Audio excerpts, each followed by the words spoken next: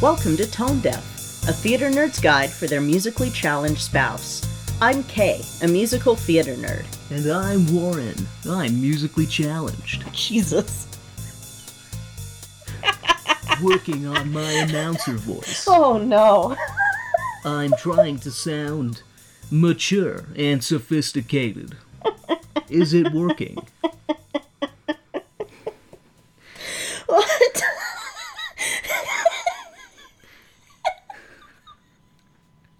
That threw me off.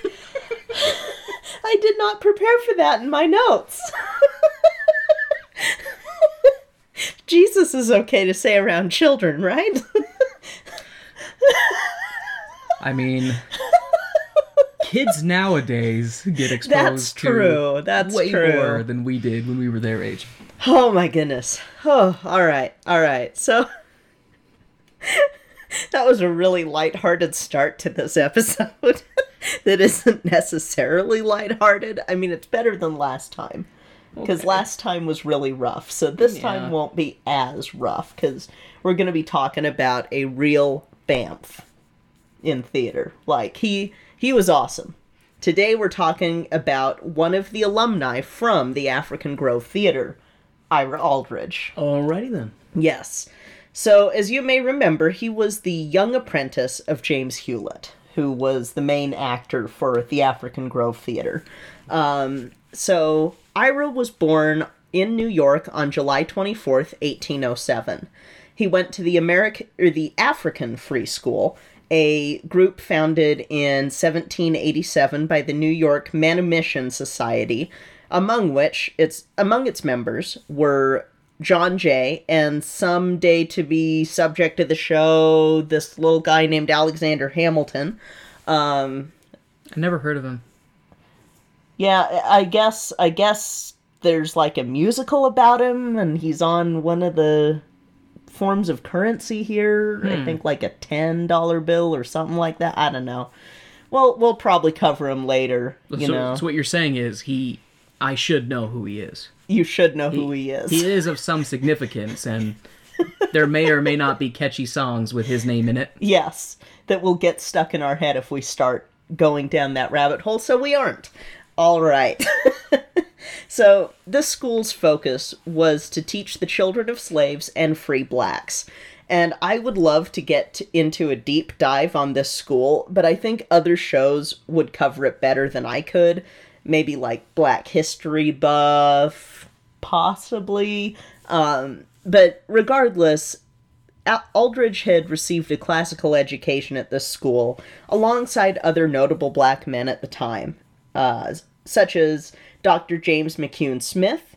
He was the first black man to attain a medical degree and the first black American pharmacist. Oh, wow. Yeah, and then George T. Downing, who has a fascinating history, and I almost went on a tangent about him, and then had to go, no, this episode is about Ira Aldridge. This is not about George T. Downing. There's literally only one thing that I could kind of justify going into with him, and that's because his family was the first black family allowed to sit in a box at a theater in the Capitol, which, as you know from Phantom of the Opera, is a big deal to be able to sit in a box seat. So that was my one little thing that I went, okay, I can sneak this in here.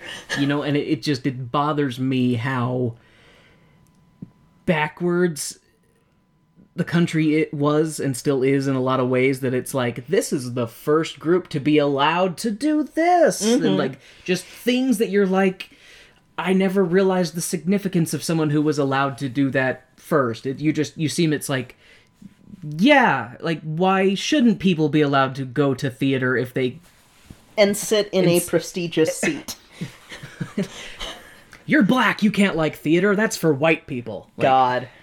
You know, sometimes... I'm not gonna get into a rant on my own history, because this is not History of K. And I will try to not be angry white husband. So... Oh, God, that would be a great username. Speaking of tangents.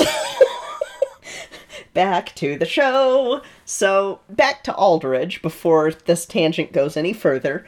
Aldrich first got to see plays when going to the thankfully now defunct Park Theater. As we remember from our last episode, the Park Theater's owner was the racist jerk that kept sending mobs to burn down the African Grove Theater.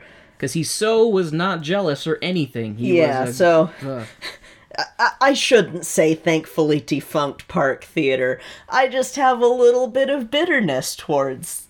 So, a little bit of schadenfreude there that, haha, your theater's gone too. If I wasn't supposed to be watching my language, I would say some things. So.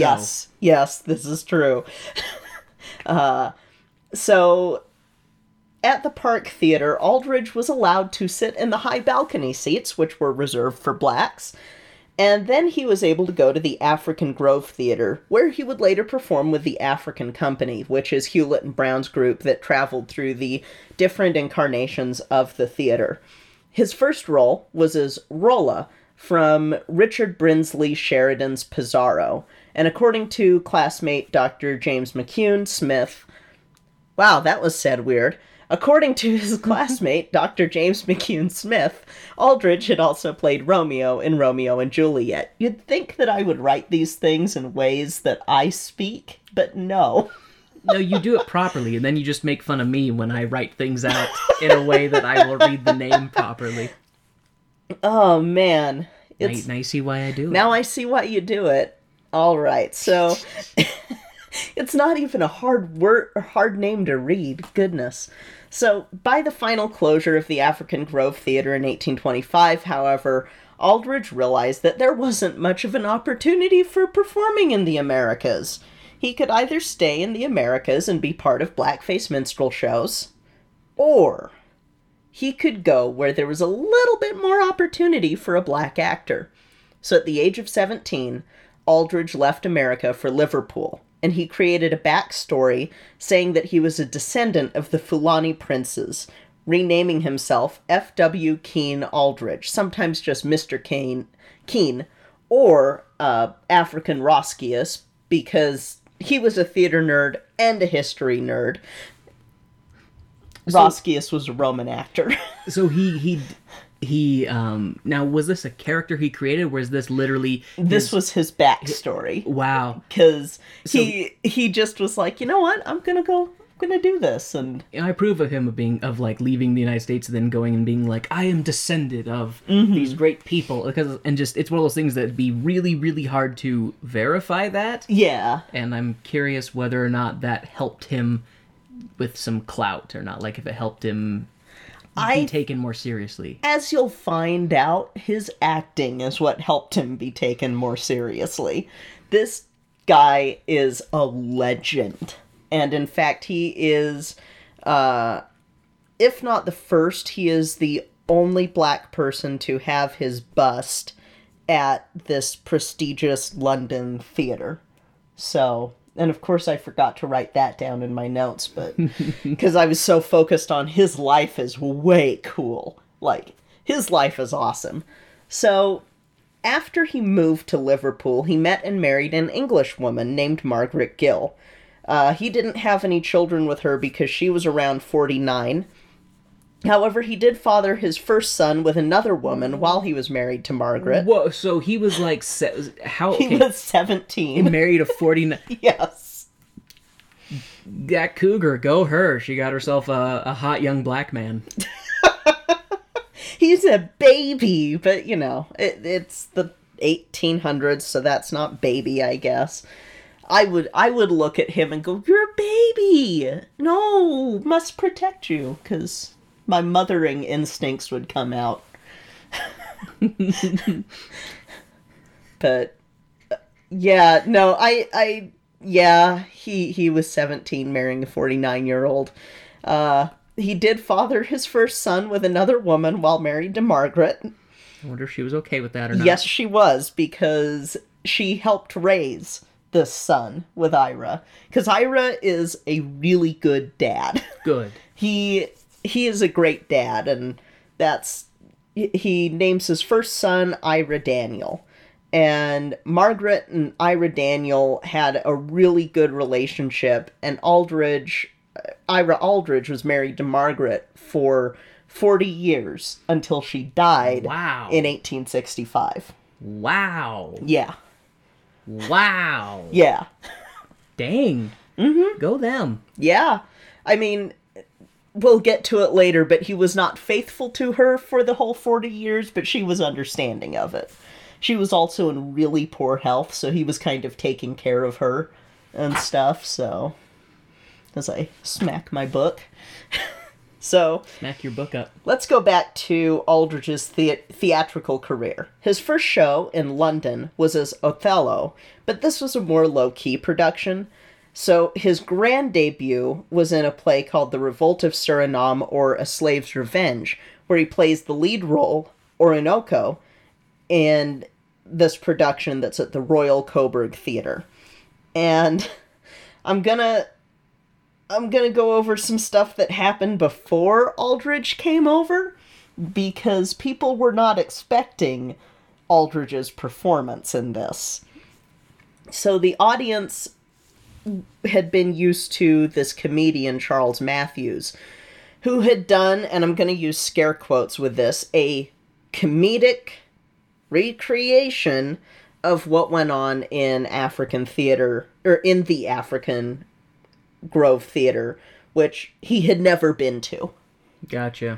And So he's just reaching deep up his up backside. his butt, pulling out a blackface caricature and just being ridiculous on stage. And claiming that it was accurate. Yeah. And so I'm going to quote Bernd Lindfors, who did an audio documentary called Ira Aldridge in Europe, How Aldridge Controlled His Identity as the African Roscius, and I believe that one is on archive.org. So, when Aldridge starts appearing on the stage at the Royalty Theatre, he's just called a gentleman of color. But when he moves over to the Royal Coburg, he's advertised in the first playbill as the American tragedian from the African Theatre, New York City. This second playbill refers to him as the African tragedian, so everyone goes to the theater expecting to laugh because this is the man they think Matthews saw in New York City. Instead, they get Ira freaking Aldridge, who I had to censor myself, who is truly an amazing tragedian. You'll see this in the play that we're going to cover tonight. So, among his Shakespearean roles were Othello, Aaron and Titus Andronicus, which this is technically a revival of the show because it hadn't been performed since 1724, and with this revival, Ira basically recreated the character of Aaron, making him a hero rather than a villain. Okay. Because Shakespeare was really racist, and we'll get into it in a little bit. Awesome. I did not know that. Yes. He was super anti-Semitic and pretty darn racist. His black roles, like Othello kills his wife out of jealousy and is kind of seen as violent in the original reproductions of Othello. And then you've got Aaron, who's the Moor, who's a villain and stuff. But Aldridge didn't just play black roles. He also played King Lear, he played Shylock, he played Macbeth, and he played Richard III. And this was not in all black theaters either. These were in theaters with white people. Ah. Yes. So this is pretty groundbreaking stuff. And it also angered some of the theater goers, totally not a thing I've ever experienced. Because as they say in the book Black Theater USA, these English critics could not bear to see a slave perform Shakespeare. One of the criticisms from the newspaper The Times had said that Aldridge was a baker-kneed and narrow-chested with lips so shaped that it is utterly impossible for him to pronounce English.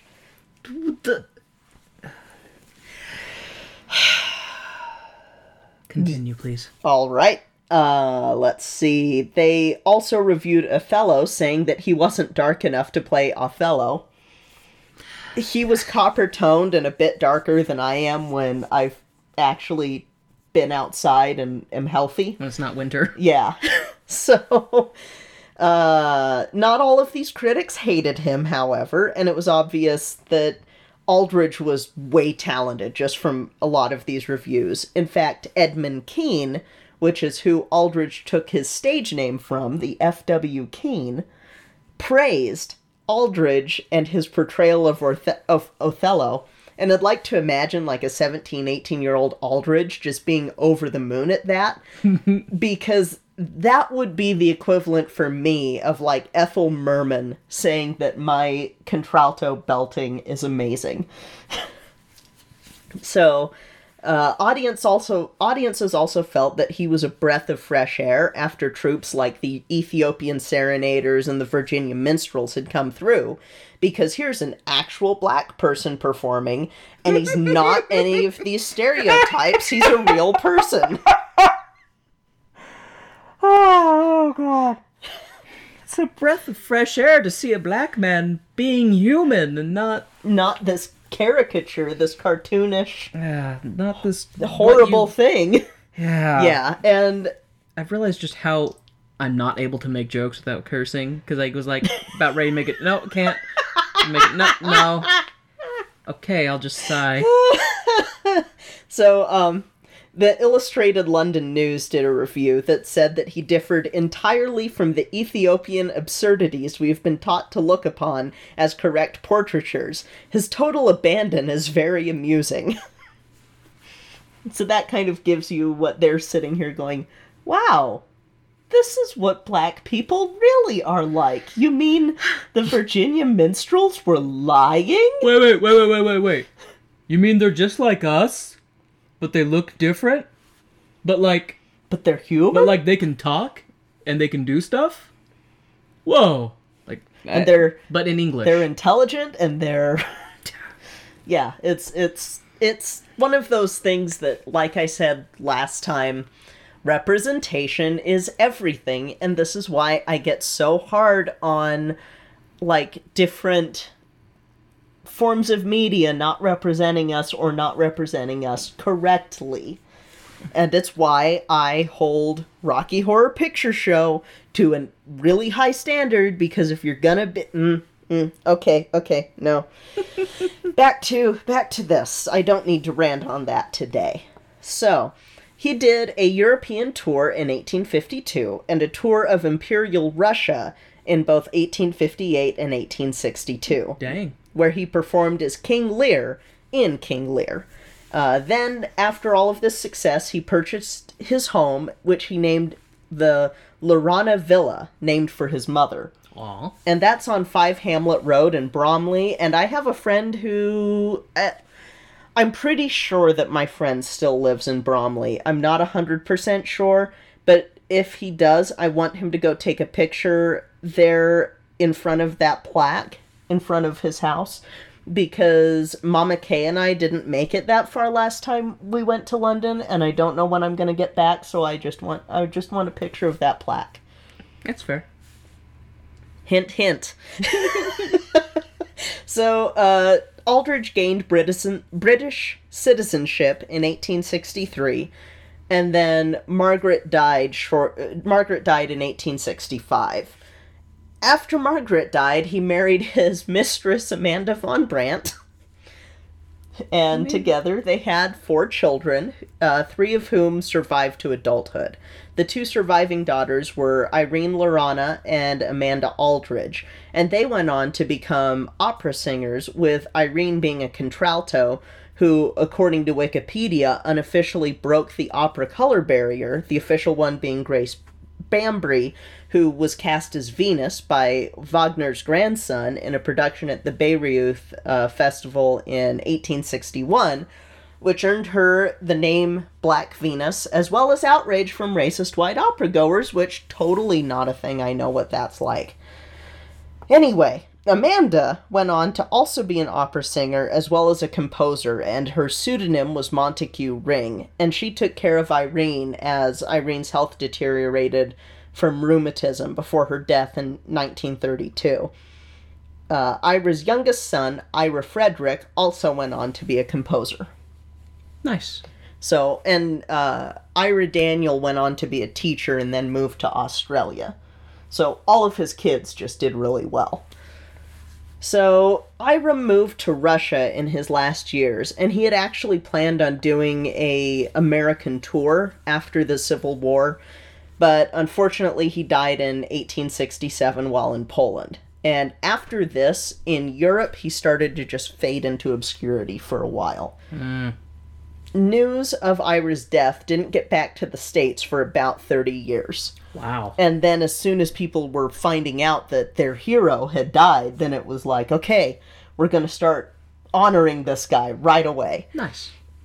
He was a hero to many Black American actors, and so all these troops started springing up in his honor. However, there was one troop that started before his death, and was in fact founded during the Civil War in 1863. That's a rough time to try and found a boy band.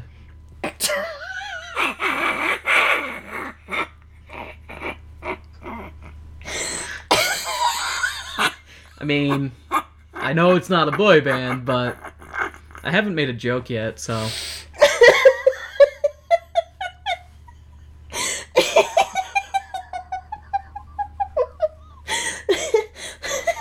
Because of where I know where this is going. Okay. So this group was called the Ira Aldridge Troupe. It was a black-run minstrel group that poked fun at white Irishmen. You know, it's one of those things, like, I hate... it's sad that they were doing that, but at the same time, it's like, I get it. Yeah. I get it, because Black people had been made fun of and dehumanized for so long that I'm sure that, to an extent, it was probably empowering to be able to do it to somebody else. Yeah, and even if it is part of this, too, is with these black minstrel groups, again, they're still doing blackface, but blackface as white Irishmen that are actually being played by black men. And instead of doing the plantation shows that were done by all the white groups that were just, oh, gee, I love being on the plantation, these were subversive shows, and they actually billed themselves as fugitive slaves.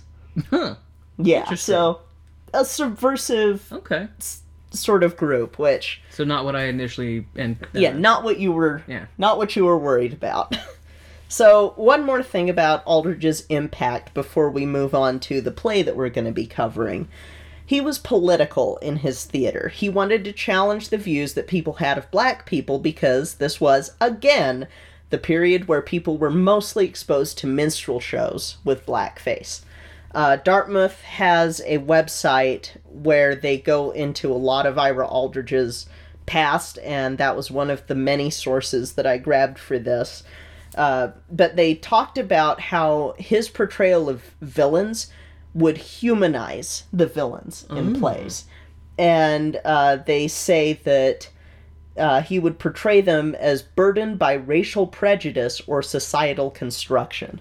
So instead of just, oh, I'm a bad guy, it was, this is why. Society has made me a bad guy. Society did this to me, and now I have to do this. I wasn't born a monster, I was made. While in Britain, he would also close his shows with abolitionist speeches. Nice. So basically being like, hey, this is what's going on, this isn't cool.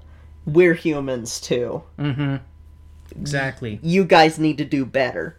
And I want to quote what this Dartmouth website talks about with his portrayals of characters and how he humanized roles to the point that they were no longer racist caricatures. Looking at you, Shakespeare, with Shylock. So this is from a Russian critic that they quote on Dartmouth's website.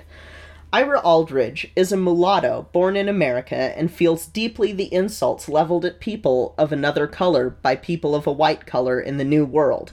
In Shylock, who's from A Merchant of Venice, Shakespeare's play, he does not see particularly a Jew, but a human being in general, oppressed by the age-old hatred shown towards people like him, and expressing this feeling with wonderful power and truth. His very silences speak.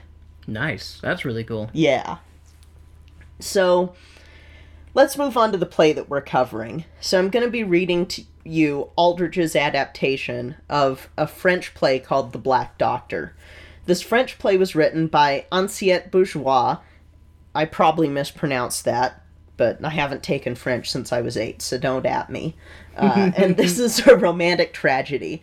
But this wouldn't be an Aldrich play without a political statement that made white folks think. It's still a product of its time, and Aldrich's version of the titular Black Doctor is a tragic mulatto, which is something that we'll cover in depth later because, hoo boy, that is a trope all on its own. And I'm not excited to cover it. Also, a pro tip for folks listening here in Utah, please don't call us mulatto. I'm black. You can call me black. You can call me African American if you like, but don't call me a mulatto or we'll be fighting. And it's one of those things that I do want to interject and tell anybody who's listening that is white and thought that mulatto was the polite thing to say. That's what I always grew up thinking. I always grew up being told that mulatto was like the technical appropriate term, kind of like how a lot of people will say African American instead of black, because they think that that's what a person wants to be called. Yeah. And it also, as you and I have discussed, is not uniform. There are some people who will be like, no, I'm African American. They see black as being offensive. Yeah. But you are the exact opposite. You're like, no, I'm black. Like, call me black. Call me what I am. And because at the same time, I always thought that calling someone mixed was offensive. But you say that mixed is not as offensive as calling somebody mulatto. Mulatto is a holdover from slavery. And it means little mule. Yeah, it means little mule. It is not a humanizing term. Yeah. It is a term basically saying that you are the mix of two different species. Not like, that's the thing that makes me angry with it. No, and it makes perfect sense too. I've taken to saying biracial generally when talking with someone who I can tell is not, full black, full white, full Asian, whatever. Yeah, and it's always better to ask. I promise you, it is better to ask than to assume. It's kind of like how we say don't assume someone's gender. If you're not sure of how someone wants to be called, ask them. I had to insist, or rather, I had someone insist on calling me a mulatto after I told her the entire history of the word, because she was like, well, it's more accurate and it's more polite than me calling you black. You're like, and I just told you, no, it's not, and no, it's not. Yeah, I'm like, no, I am black. Call me black. That is what I am. If I were to be pulled over, they wouldn't be checking to see how white I am. I would be black. Yeah. I am very obviously black. Anyway, I don't talk to that person anymore, so... So, like I said, this one is going to be a romantic play. It's going to be a tragic mulatto play. And it's going to be in 4 acts. So this will be interesting. This one will take place in France just before and just after the French Revolution. So it's going to be right in Les Mis territory.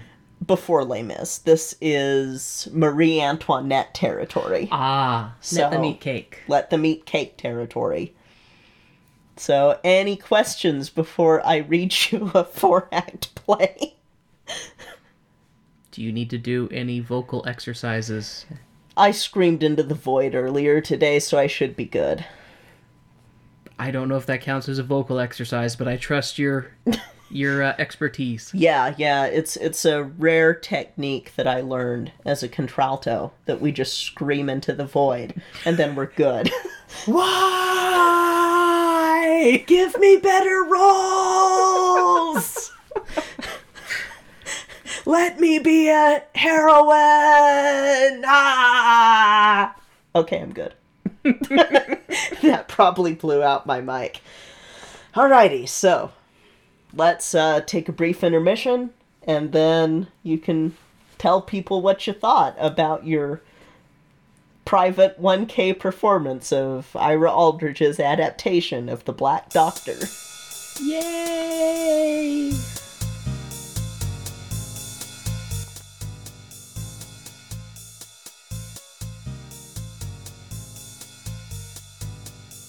Hey Warren, Hey, Kay.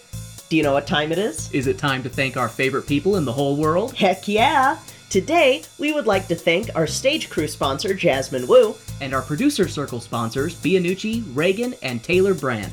Thank you all so much for your support of our show. We truly appreciate it. Today, I want to promote another great Black podcast called Black History Buff. This is an amazing history podcast that tells about parts of Black history that aren't often covered in your average history class. Learn about people like Coretta Scott King, Yasuke, the Forgotten Black Samurai, Cathay Williams, the Buffalo Soldier, and more. This show is perfect for all ages and is one of our favorite history podcasts overall. Best yet, check out his website, blackhistorybuff.com, where you can learn even more about our history. Check out Black History Buff on Spotify, Apple Podcasts, Anchor, and all major podcatchers.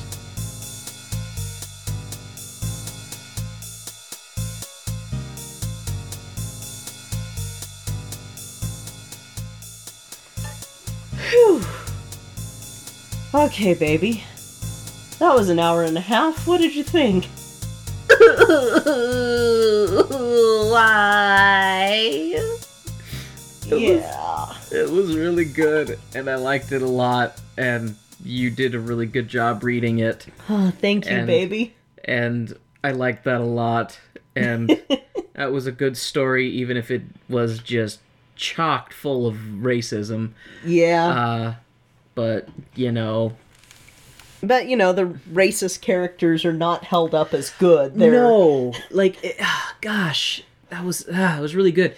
It reminds me a bit of Romeo and Juliet, but I like it infinitely more than Romeo and Juliet, because, for one, the characters, the forbidden love characters, they actually knew each other. It wasn't just meet and fall in love and make bad choices. It was... They've known each other for years. So, okay, I'm going to try my best to recount stuff. That is fine. So, and I'm going to need help with names? Yes. Maybe? Let's see. I actually do have it bookmarked in here because, let's see. This page has all the character names. Okay. So, the story basically opens up with Hannibal Grimmaud, who is a former soldier who was a successful campaigner and has now retired, and he owns a wine shop. That's like his retirement plan, you know. And he is a racist turd, but also somehow better than other racist turds because he freed one of his slaves who was Fabian. Oh, Fabian was actually the De la Ranieri family slave. Okay, I definitely got stuff mixed up. You are fine. Because the De la Ranieri house is the one who had owned Fabian and then freed him, and that's when he becomes a doctor. Oh, okay. Because for some reason I think Pauline's father, he's not in this. It's just her mother. Yeah. Okay. So, thank you. You're welcome. So Hannibal is this. He's the one we're talking about. He was a soldier, a campaigner. He retired, opened up a wine shop, and he's only in the beginning. He's not the rest of the show. Correct. You never see any of the Grimmauds again. Yeah, he's there to kind of set up what it is, and you find out that Fabian is this doctor that the townspeople really like because he is not above helping the poor. Like, even if they can't pay, he will still treat them. And You talking about Briquette and Jacques? I was trying to find the guy who comes in to look for Fabian to thank him about saving his mother, but I don't know if he had a name. I think that might have been Briquette. It might have been that Briquette. Comes in to thank him. Yes. Because Lucy... Let's see. St. Lucia. St. Luce.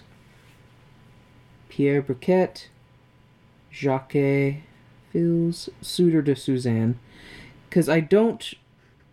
Because so friends... So Fabian's friends are Jacquette and Christian, right? Yeah, Christian is his servant. Kay did a really good... Kay read this whole thing in about an hour and a half and was doing voices and everything and narrating it and did such a good job. I enjoyed listening to them do this. Like, I am so tired. yeah, understandable.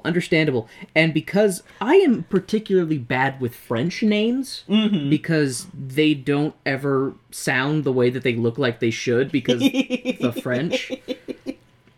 So reading these, I'm having a hard time with some of them. So okay, I'm gonna wing it. That is fine. So as Hannibal is belittling his daughter and his wife, telling them, "You're women, and you'll like what I do for you. You'll accept what I give for you, or I'm just gonna smack you," because he's a good old fashioned husband and father. And that's when one of the guys comes into the wine shop asking about the Black Doctor, and they're like, "The Black Doctor? Oh, Fabian, yes." I've been looking for him. I want to thank him. Because my mother was ill and everybody else was giving up on her, giving up on her for dead, but not Fabian. And now she is doing much better. And he's like, I was working extra hard and I've scraped together more money because he didn't charge us, and I wanted to pay him 2 weeks worth of work. Is what he wanted to pay Fabian for saving his mom. And he's like, I know it's not much, but please accept it. And Fabian is like, oh, for me? Well, no. Like, you keep this money, and the next time you see somebody who needs it... Okay, that is later. That's with Andre. So, Fabian... They basically are talking about Fabian because Briquette wants to thank him, but is also on his way to the St. Lucia de Chevalier. And... freaking French. Or Chevalier de St. Lucie, that's what it is. And they talk about, we haven't seen Fabian in a long time, and it's too bad that the Marchioness... That's what it is? Yeah, and that's like, it's too bad because the Marchioness is dead now because she drowned, her ship crashed, and then they're like, and Pauline now has all of this free agency because her mom is dead, but she's betrothed to St. Lucia.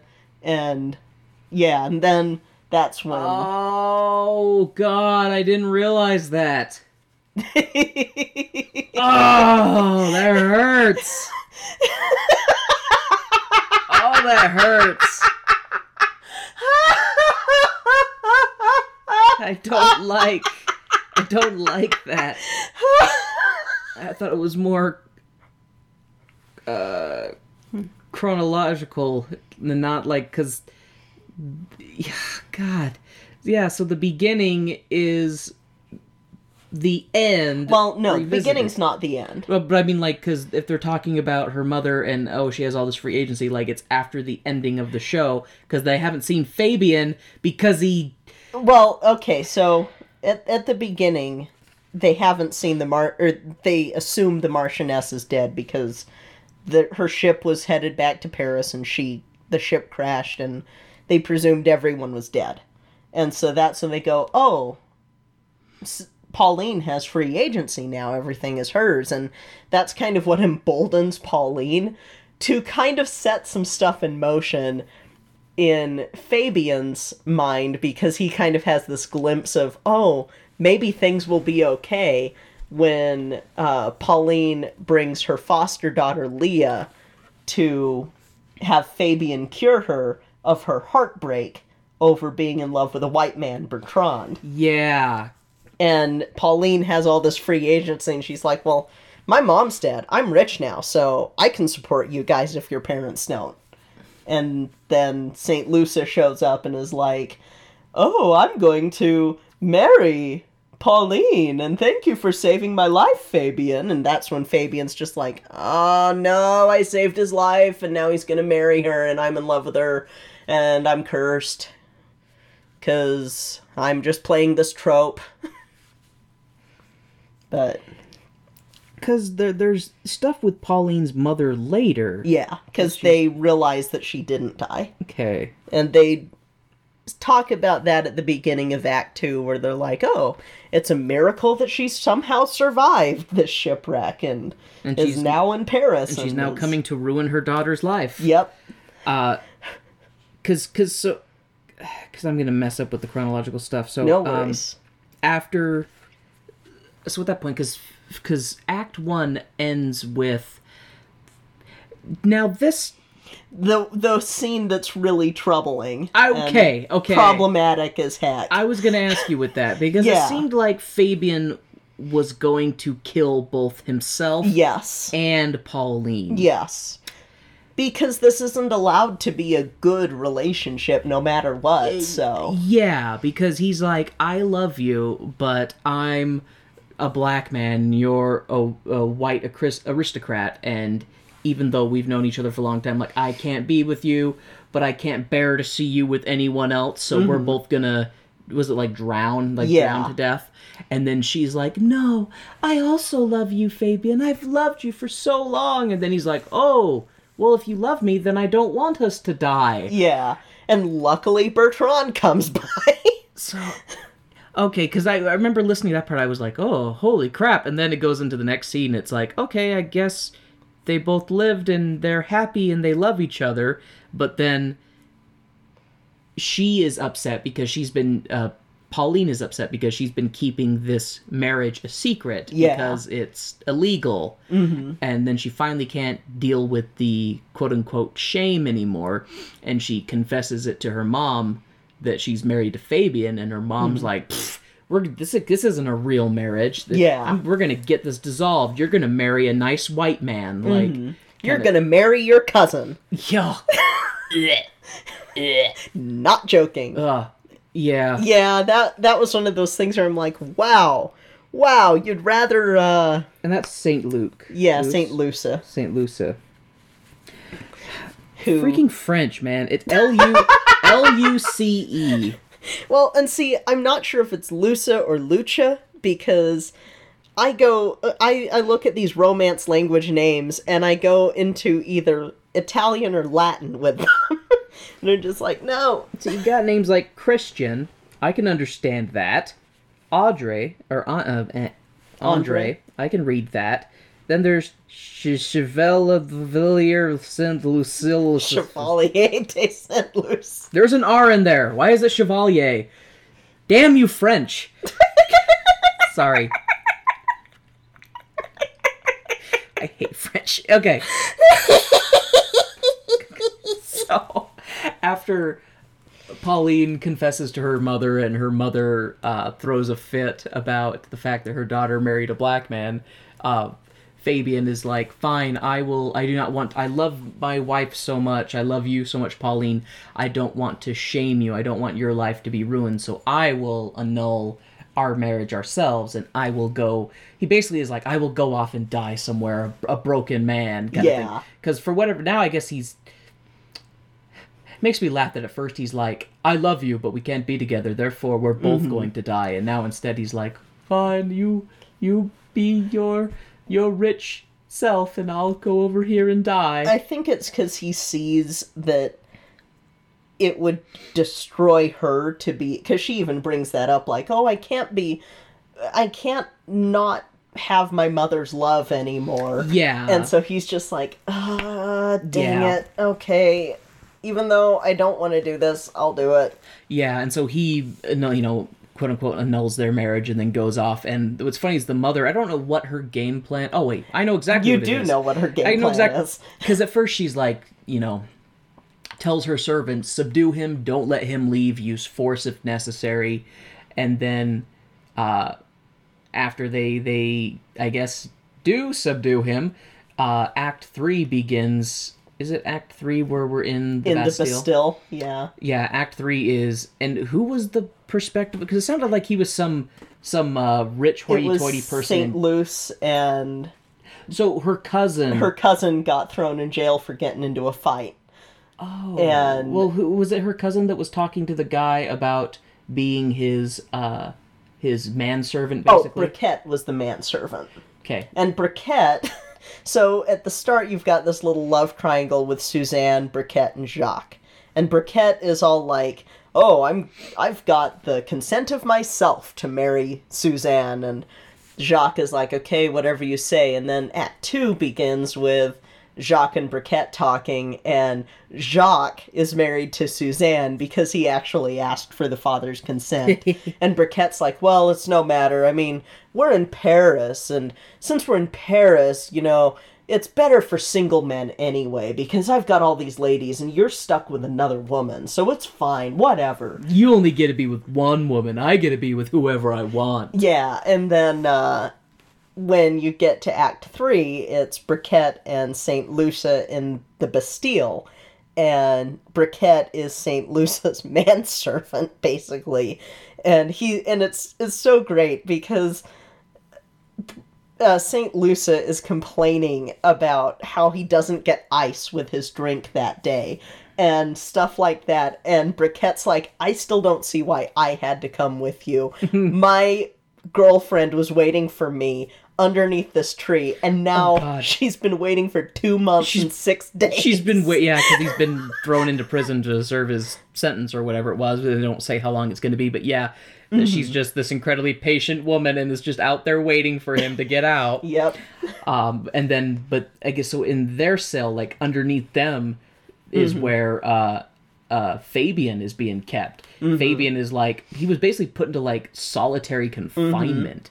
He was thrown On in like damp straw. yeah, he was thrown in like the deepest, darkest part of the frickin' dungeon there, where natural light does not reach, and it's pretty messed up. And he's kind of started to lose it. And as they're in the prison talking about how much it sucks to be in prison, they hear commotion, and they start to hear like shots outside and stuff, and there's like a revolution going on. The people are lining cannons up and firing at the Bastille to like force an entry and stuff, and they're successful. These revolutionaries get into the Bastille and start to free everybody, and they're shouting, "Victory, liberty, victory, liberty," and they go and they free Briquette, and they free Jacques. St. Lucia. Jacques nowhere to be seen after Act 2. They free St. Lucia and Briquette, and as they're freeing them, they're talking about that there's somebody underneath too. There's somebody in the level below us, and then they go down there and they get Fabian, but he's like kind of gone mad, like from psychological trauma due to being imprisoned, in solitary confinement, more or less, for... They don't say how... Do they say how long he was in there? No. We're led to believe that it's years, though. It's quite a while, yeah. We're led to believe it's quite a while, and so they rescue him and stuff, and they kind of whisk everybody away, like, to... and then it basically cuts after that. That's the scene 3, Act 3 ends with them rescuing Fabian out of the Bastille. Act 4 picks up at the Renier. Is it Renier? Reniere. Pauline's mother's house. Yes. It picks up at Pauline's mom's house. Oh, and the reason why Fabian went nuts, completely nuts, was Andre had sent a letter through one of the cracks in the wall to Fabian. And Fabian had a light, and he's reading the letter by lamplight, and it's saying that somebody died at the Marchioness's house. And the lamp is taken away by the soldier, and Fabian thinks that Pauline died, not the Marchioness, even though it's the Marchioness who died. And Andre's trying to tell Fabian that as he's breaking him out, but Fabian's just gone. Like, Fabian's not here, man. He's gone now. Okay, and so the Marchioness is Pauline's mom. Okay, to make sure. So that was the letter saying that... Okay, because I remember the part with the letter, and then him freaking out about the guard taking his light because he didn't get to finish reading the letter. And okay, that's why he goes bonkers from grief stress, Yeah. basically. So, and then Act 4 picks up with them at, I guess it's now Pauline's house since her mom died. And they're concerned because they are aware of all the commotion and the fighting that's going on out there, and it looks like the angry militia mob is now approaching their residence, and she's worried that she's going to be killed because she's an aristocrat, and the mob is successful in breaking into her house, but then when they go to confront her, she recognizes, is it St. Luke? So St. Lucia and Aurelia have hidden, or basically hiding Pauline away at one of their chateaus that's near where they can escape to England.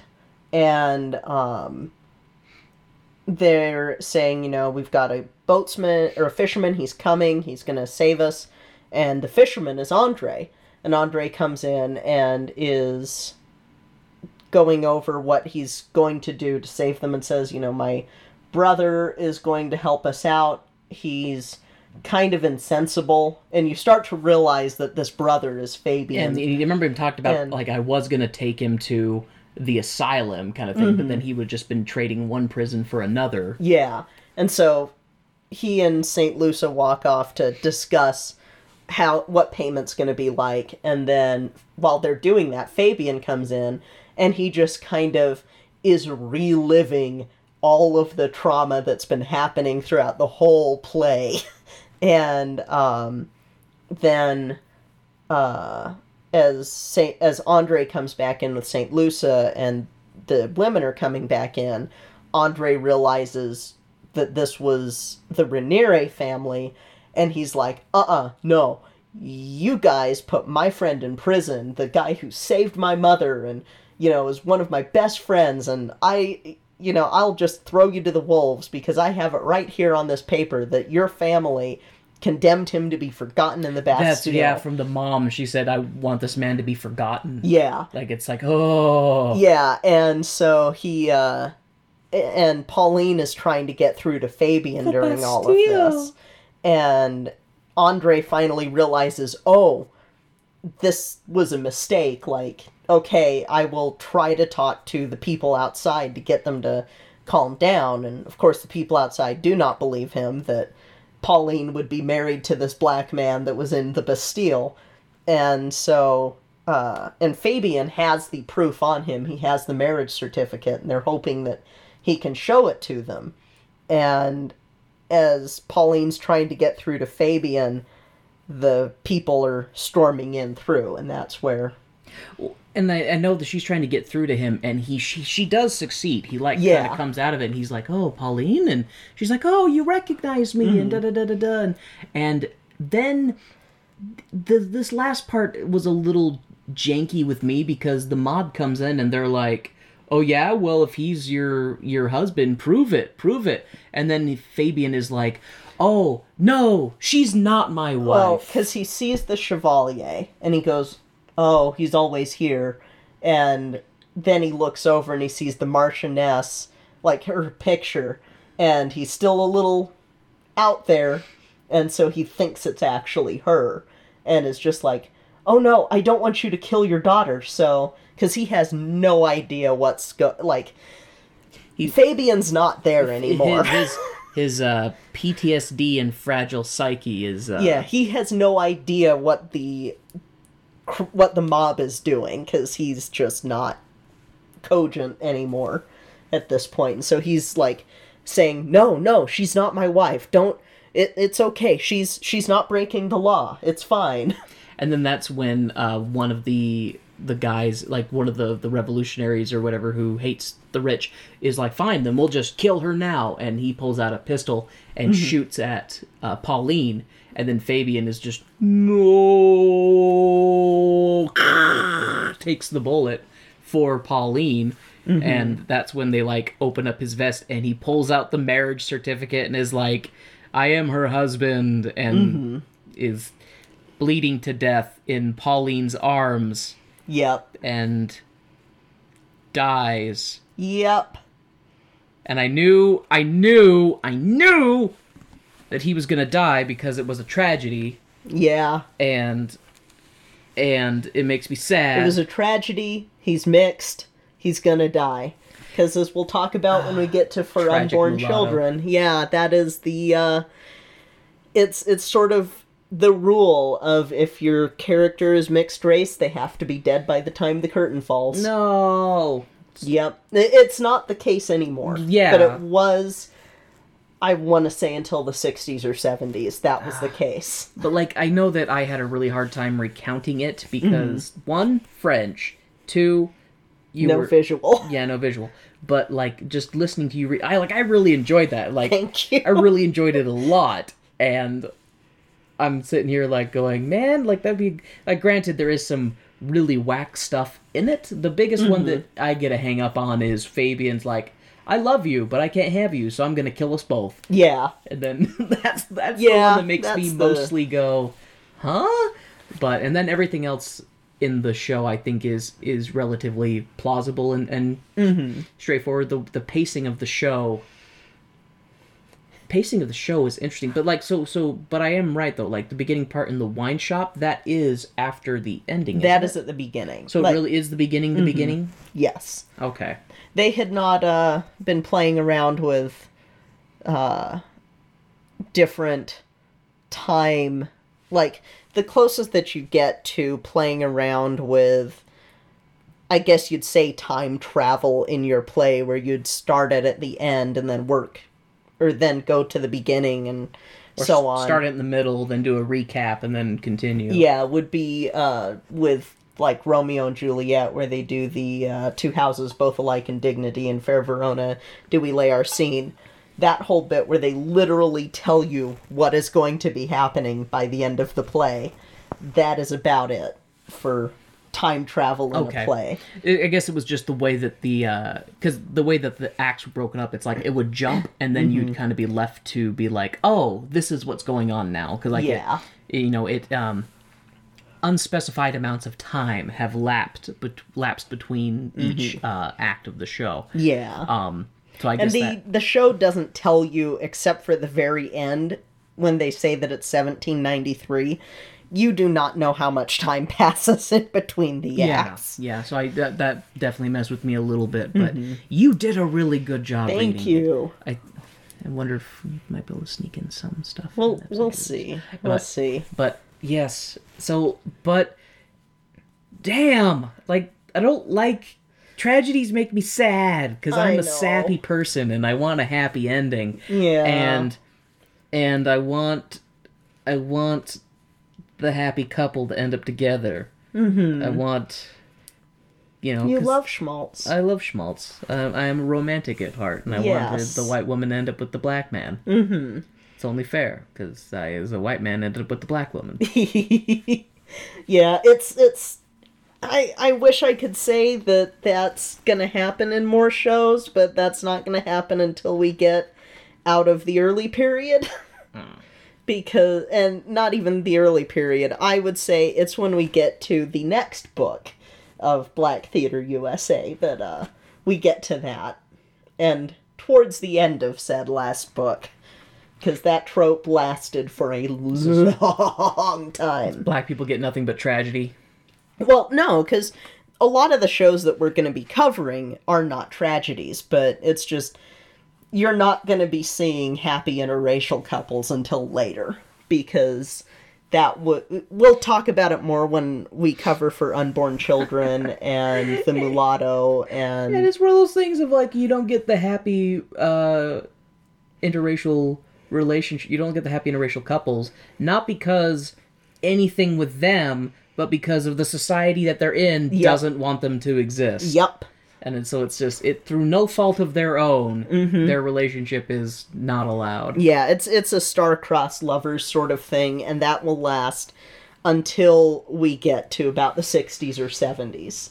So, after the loving family, then we get that. And that's the couple that were the first black couple legally, or first interracial couple legally recognized in the United States. That's when we're finally going to get happy endings for these people. These people.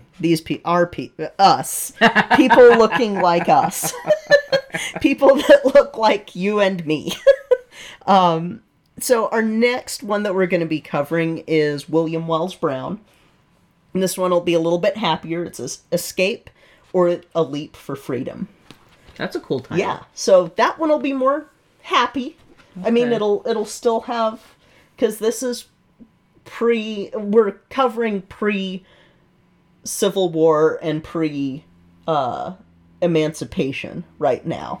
After we get through that, we'll get to the late 1800s, early 1900s, and we'll see if I can figure out a way to recreate In Dahomey for you, because that's one of the early musicals. I have found one piece of sheet music for it. Oh. If anyone can point me in the direction of performances or anything for these, that would save me some time, because otherwise I have to read it and try to figure out with the musicals until we get to the ones that are movie musicals, which will be in the early 30s. Those will be a lot easier. So looking at sheet music, is this an A flat or a B sharp?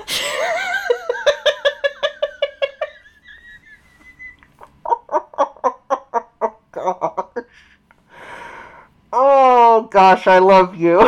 Love you.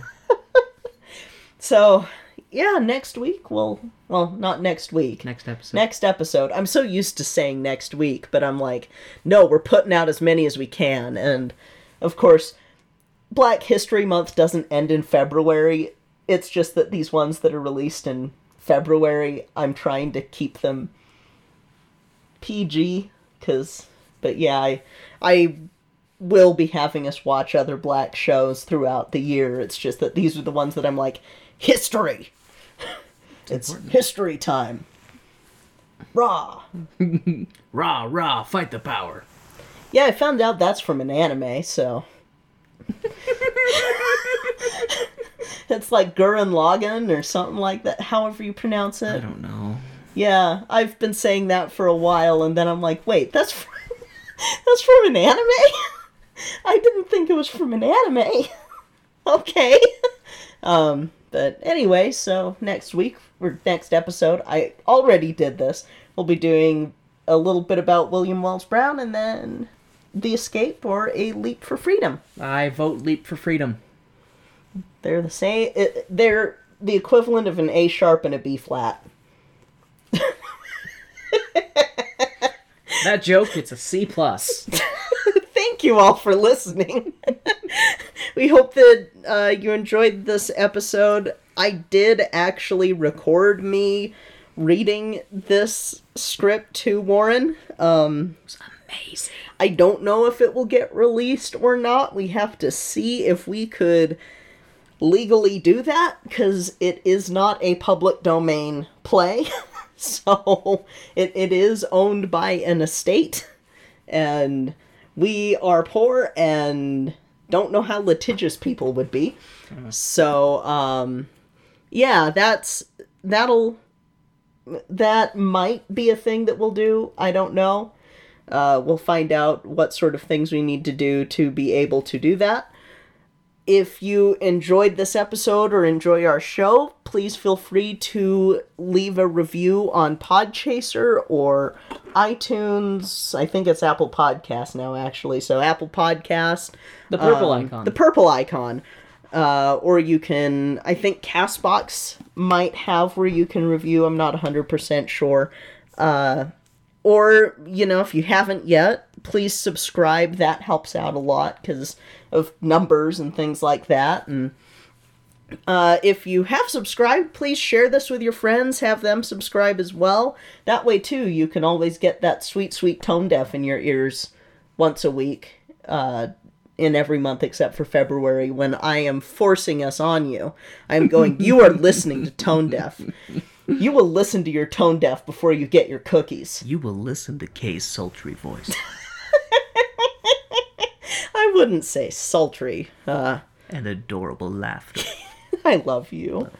So, if you're on Twitter, Facebook, Instagram, you can find us at Tone Deaf Musical.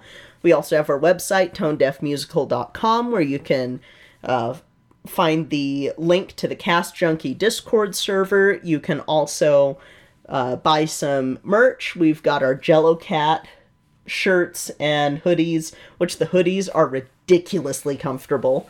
And Jello Cat mugs. We also have our Barker and Lovett Bakery t-shirts that I might retire those. I don't know. We'll see. Or pull them out for a little while and release them in Spoopy Month. We'll see. But yeah, that's pretty much where you can find us. So thank you guys so much for listening to this episode. We hope that you enjoyed it. Please check out the shows that we are talking about through each of our intermissions. They are all really awesome. I listen to them all the time. So, you know, I'm not just sharing these to go, oh, hey, listen to this. No, they are shows that I actually really like. Yeah, I've listened to some of them with the K2, and they're really good. Yeah, so please check these shows out. And let us know if you've checked them out, too. Let us know what you thought of them. And, yeah, anything that you want to add, babe? I really hope that we can get your voice out there listening, reading play stuff, because I enjoyed it a lot, and I think other people would like it too. Thanks, babe. I love you. So that'll be it for today. I'm Kay. I'm Warren. And this has been Tone Deaf.